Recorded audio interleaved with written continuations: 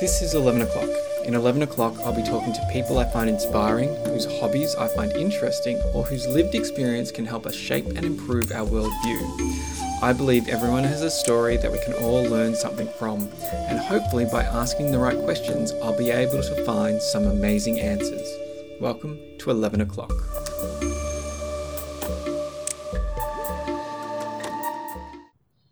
Welcome back to 11 o'clock, and I'm here with Sophie Joski and Vaughan Ray, and we're here to talk about your show, Rust. Can you tell us about it, please? Yes, well, it's a fully immersive show with 8 storylines that interconnect. And so it happens in real time. So as you arrive, it's the beginning of the evening, and then throughout the evening, the story happens around you, I guess. Yeah. It's a wartime drama about 2 different families connected by love and espionage and betrayal. And how long does the show go for? If it's an immersive show, how long does the actual story go? We'd say it's roughly 60 minutes. Yeah, 60 minutes. We said 90 minutes, but it's 60 minutes. I think anything longer, because the audience, there's no seating, so the audience are free to roam throughout the space.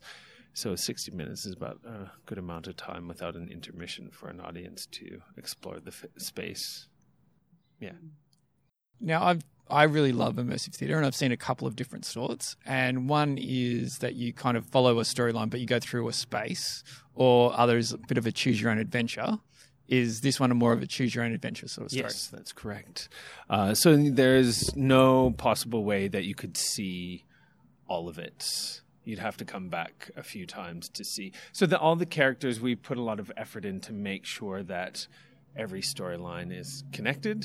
And so you will get snippets of each character throughout the storyline, but you will never be able to see all the action. So you'd have to come back maybe once or twice in order to see the whole thing. Yeah, I think we worked out it's about 3 or 4 plays in one with the amount of scenes that are happening simultaneously. So I think you'd probably have to come 3 or 4 times to see everything. But you'll definitely get interesting snippets of a story, whatever you do, and then you can have fun piecing it together with your friends at the end. And is the goal that people come back, or is the goal that people debate? And by the way, we're sitting outside at Docklands. If you hear a helicopter that's currently going over the top of us. Well, I think when we wrote it, it'd be great if somebody came back, and we hope that it's interesting enough, that it is interesting enough that the audience will come back to find out another character's journey throughout the evening. But also, I guess it's how you engage with the show. If you want to find out more about the character's story, because we've done shows in the past where the audience just enjoy getting snippets, and literally they'd stay in one room and let the action come to them, and they're just happy to see moments, the quiet moments that these characters are living, and then other people actively seek out the storyline and try to find the clues and look through all the props and all that kind of stuff. So I guess we devised it so it's exciting for everyone, I guess. So you kind of cover all your bases, if that makes sense. Yeah, and I would probably encourage people, if they come in a group, to, if they feel comfortable, to split up and go wherever their heart takes them, because I think it would be a really fun group outing to bring a bunch of friends and then scatter and then compare notes at the end, because everyone will see something different. And is there a clear story? Because one of the major immersive theatres that most theatre experiences that most people know is like Sleep No More, and it's supposed to be based on Macbeth, and I cannot figure out anyone who knows how it is actually based on Macbeth. Is there actually a very clear story in this, or is it open to everyone's interpretation? So is I haven't been to Sleep No More myself, but I've heard a lot about it. Is it more of kind of like a mood and an atmosphere that they're getting across? To my understanding, so this is very narrative driven. So this show stemmed from another show that TBC had produced 2 years ago at the cemetery, Melbourne Cemetery. And it is completely narrative driven. And so that's why the audiences are quite small and there's only one. We don't loop anything. So when it happens once. You can't go back and watch it again. Where Sleep No More, to my understanding, I've never been, but to my understanding, it happens where an audience member goes and they can spend a certain amount of time in there for 3 hours, but they'll be able to see the action multiple times. Yeah, this is very narrative driven. It's story driven where you see one character and you see their arc, the character arc. You see their struggle, and you see how it plays out from each character's perspective. And so the characters, as an actor, you're never off stage. So an audience member could be in that room. So when we write these scenes, some of the scenes are quite intense, but we also tell the actors that no one may see that scene or everyone may see that scene, or they might walk out halfway through the scene. Which is very strange as an actor because I was in that one to have an audience member just walk out. But it's also exciting because you don't know who's going to be there. You don't know where they're going to stand. They could be right beside you. They could be on the other side. Yeah, it's exciting. Yeah, it is. And it is like a linear story. We're not going like backwards and forwards in time or anything, which I think helps keep it clear when you have 8 different characters all with their own arcs going on that you can follow. Now, this is kind of a two-parter question. How hard is it? You said you're writing basically 4 plays in the one. So how hard is it to write 4 plays that all have connection? But then how hard is it to make those connections fit in the time period, like making sure that this scene ends when it needs to connect to the next or however it works? Yeah, it's hard. Yeah, it's real hard. It's been a lot of flow charts and a lot of like mind maps, and I devised a matrix of different folders with different scenes to organize it all. But then it's also been a rehearsal process of making sure the timing all fits together. So yeah, I feel like there was a process with us as writers working as best we could and then handing it over to the performers and the directors to see how it worked in practice as well. How do you rehearse this? Do you break it down by scene and get all of the scenes sort of done and then put it in the one location and see how it flows? Like, how do you do the timing? What's the process there? Yeah, it's a pretty intricate process. I think we've been mostly breaking it down into scenes, but there's been a lot of character work as well because there is a devising element to it. So getting the actors familiar with the characters and giving them a bit of input as well. But getting into the space and putting it together is kind of the last step because the venue that we're working in is a building that people work in every day. So that kind of has to be the last bit, the last piece of the puzzle, putting it all together. Yeah, would you say that's fair to say? Yeah. Because we were still writing it when they started rehearsing, so we'd write something, bring it in, have them look at it, then we'd rework it to see if it was essentially doing a first draft and then having the actors read it and work through it, and then we'd take it back and then they'd be like, oh, it needs a little bit more juice here But rehearsing wise, yeah. So at first it was breakdown scene by scene, character work. And then as we started to lock in the show, then they would start to map out. So like in the rehearsal room, not to scale, obviously, but then they would put tape down and be like, well, this is this room, this is this room. And so we had one rehearsal where they would just to see if everyone would be in the place that they needed to be at the right times and how much space, just to get a rough idea, because we did find that there was a massive gap. So then we'd have to create a new scene, or they'd have to find things to do in that time to fill the space. So it's a bit like which came first, the chicken or the egg. It's kind of you do a bit of character work, a bit of scene work, and then because you can't do all the work what am I trying to say? You can't write all the scenes, or you have to be prepared that the scenes may change once we get into the space. So the actors have to be very comfortable with the fluidity of the process. I guess that's what I'm trying to say. Yeah. Yeah, it's like we approach the scenes kind of as puzzle pieces. And then working, like if we look at the venue as kind of the frame of the puzzle, once we get the frame, we might have to change or tinker with certain pieces to get it all to fit together. Do you find that the actors relish this opportunity because they've got to be a bit more free and a bit more ability to improvise and have to go with whatever happens?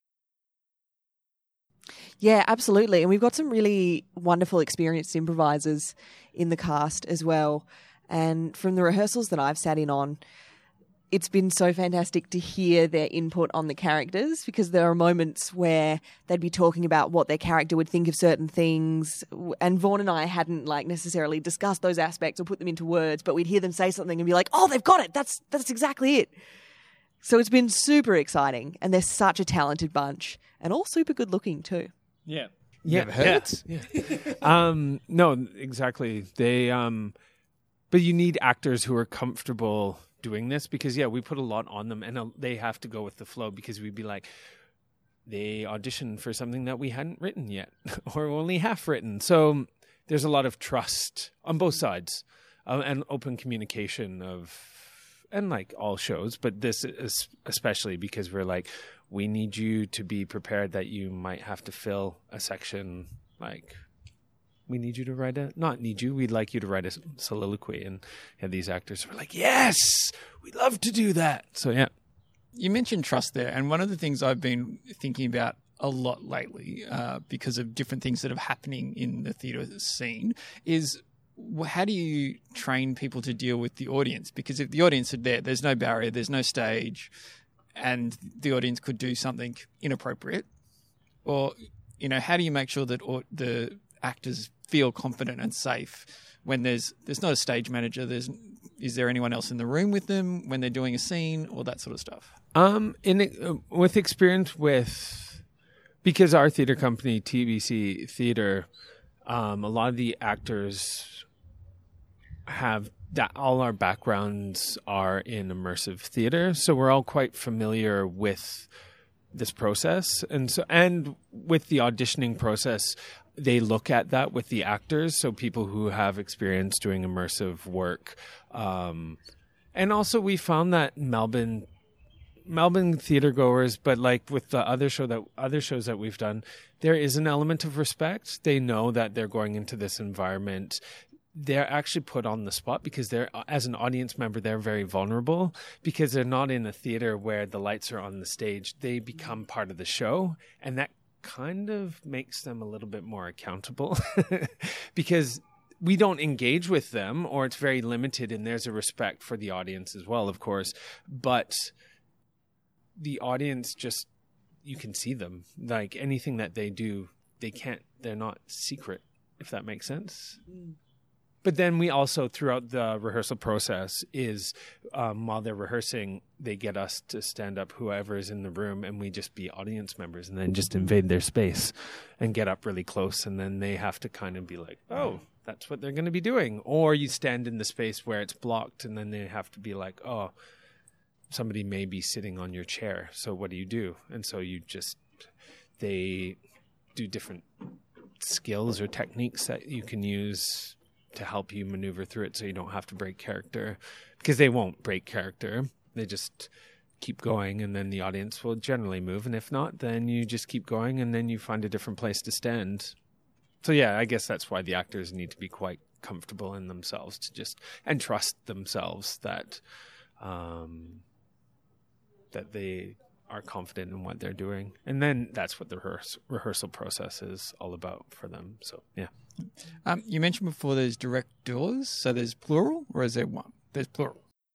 We have 3 wonderful, amazing female directors, all with different experience backgrounds, and we're very lucky because they're all very fantastic directors. Which is interesting for them as well, because I don't think any of them have ever worked in a process where there's been 3 of them. it's been great watching how they work, because you have 8 actors, 2 writers, almost 2 producers, 3 directors. Yeah, there's a lot of us. Are they seen as co-directors, or are they sort of directing their own story individually and all the stories link, or are they working together on an individual scene? Working together. One of them, Trudy Boatwright, is she's one of the founding members, or is the founding member of TBC Theatre. And so she has a very strong background in the immersive side of things. So she's heading up the more immersive side, so the track of where the audience goes and how the action takes place, I guess. Renee Palmer is at the moment doing more of the scene work, so the individual scene moments. And then you have Alice Darling, who's doing the whole overview, so the feeling of the show. She's the one who's gotten together all helicopter. She's the one that's got together all the lighting and the sound, and she's the one, it's more the feel of the show, which is really cool, because watching them as one person, because they're all mothers. They are mothers. 2 of them have young children, so they kind of, the only way to get this to work was that while one is busy doing one thing or dealing with family, the other one would step in. And so they've done an amazing job of working it all out. Yeah. When you're talking about like sound and lighting, and you're saying it's an actual it's a workspace now. Yeah. How does that work? Like, you don't have control of, all of the special theatre lights and the soundproofing, and you have people who are really excited about making a working house into a theater space. So Alice Darling's and all 3 of them, and that's what they've said, is by having 3 working directors, they all have connections, and so they've all pooled these amazing, creative, talented individuals who I'm really excited about the challenge of how do you make a working space into something that transports an audience member into another world. And because it's set in a war-torn country, or an occupied country, in the 1940s, during the Blitz kind of feel, how do you make it that and give the sound and all that kind of stuff as well? And I feel like with this, we have a bit of a unique challenge that's almost the opposite of what you usually have in theatre. So it's normally like, how do you make a theatre space look authentic to the world you're trying to build? Whereas we have this gorgeous, manor building with like an incredible basement space, and it already looks like what we're trying to achieve. We just have to make it workable for a theatre space. So it's almost like going the opposite. So there's a lot of communication, sound. But luckily, because it is a working space, they have speakers and, so they'll just have to come watch it and see how we do it. Can I ask about TBC? Why is that particular company focused on immersive theatre? We've done all sorts of stuff. How many years have we been going for? Well, we've all had a strong background. So half did a lot of work with underground cinema, which has been going for 10 years. And then the other half all were like Starlight captains or working actors who all work in an immersive environment. We've done a few shows that were in more of a traditional space, but then we just realized we really enjoyed devising and immersive work. There's something really rewarding about, I found it really rewarding doing a show where you are immersed in a world and seeing an audience engage in that world differently than a traditional theater space. For our show that we did last year, or 2 years ago, Naismith's Secret, it was really great to watch the audience get excited and try to figure out the story, and like how, if you're a non-theater person, it was a great introduction to theater because you could engage in that world how you wanted. So you didn't have to sit for 2 hours in a seat and watch something happen in front of you. You could walk around, you could have a drink, you could sit and watch one person, and then if you got bored, you could go follow somebody else, or you could go rummage in a drawer, or that. And it was really fun. I really enjoyed that process, and that's kind of why led me to do this show. But then also looking at the queer element, I guess, and exploring that world a little bit more. Sorry, I kind of lost my... And Sophie, you're just writing on this show, and that's different from what we've spoken about for the last couple of times we've met. How's it been a different experience for you?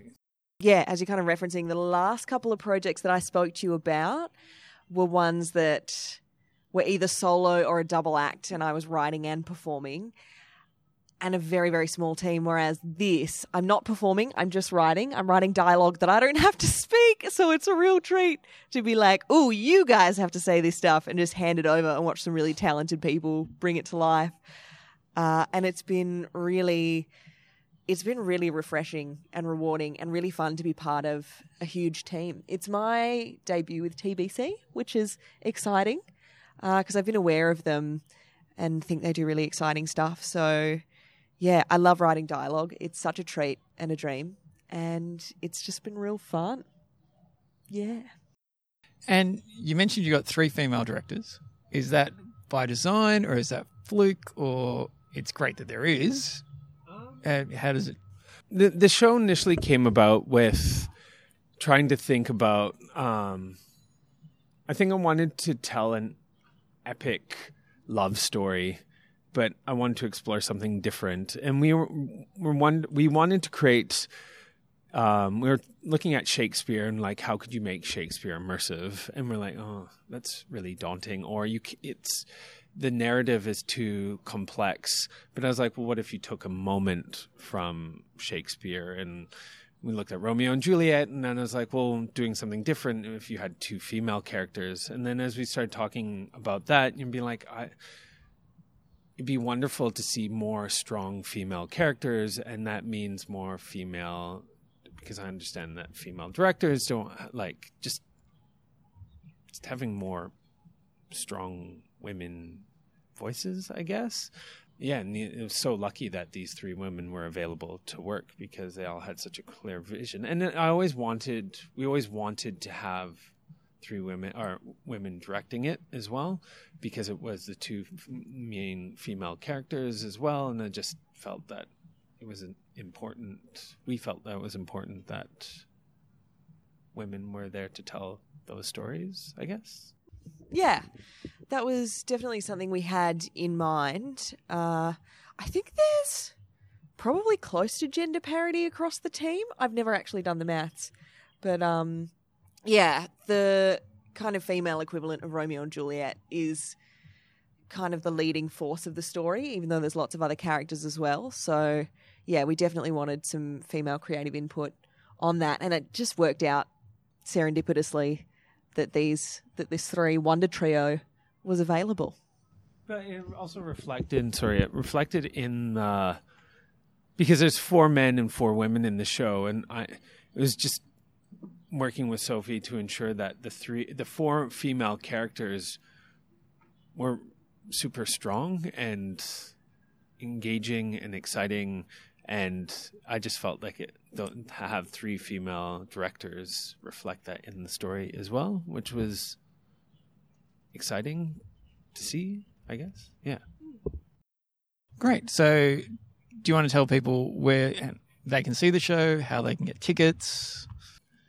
Well, it's on through the Midsummer Festival, and it opens January 22nd through to February 9th.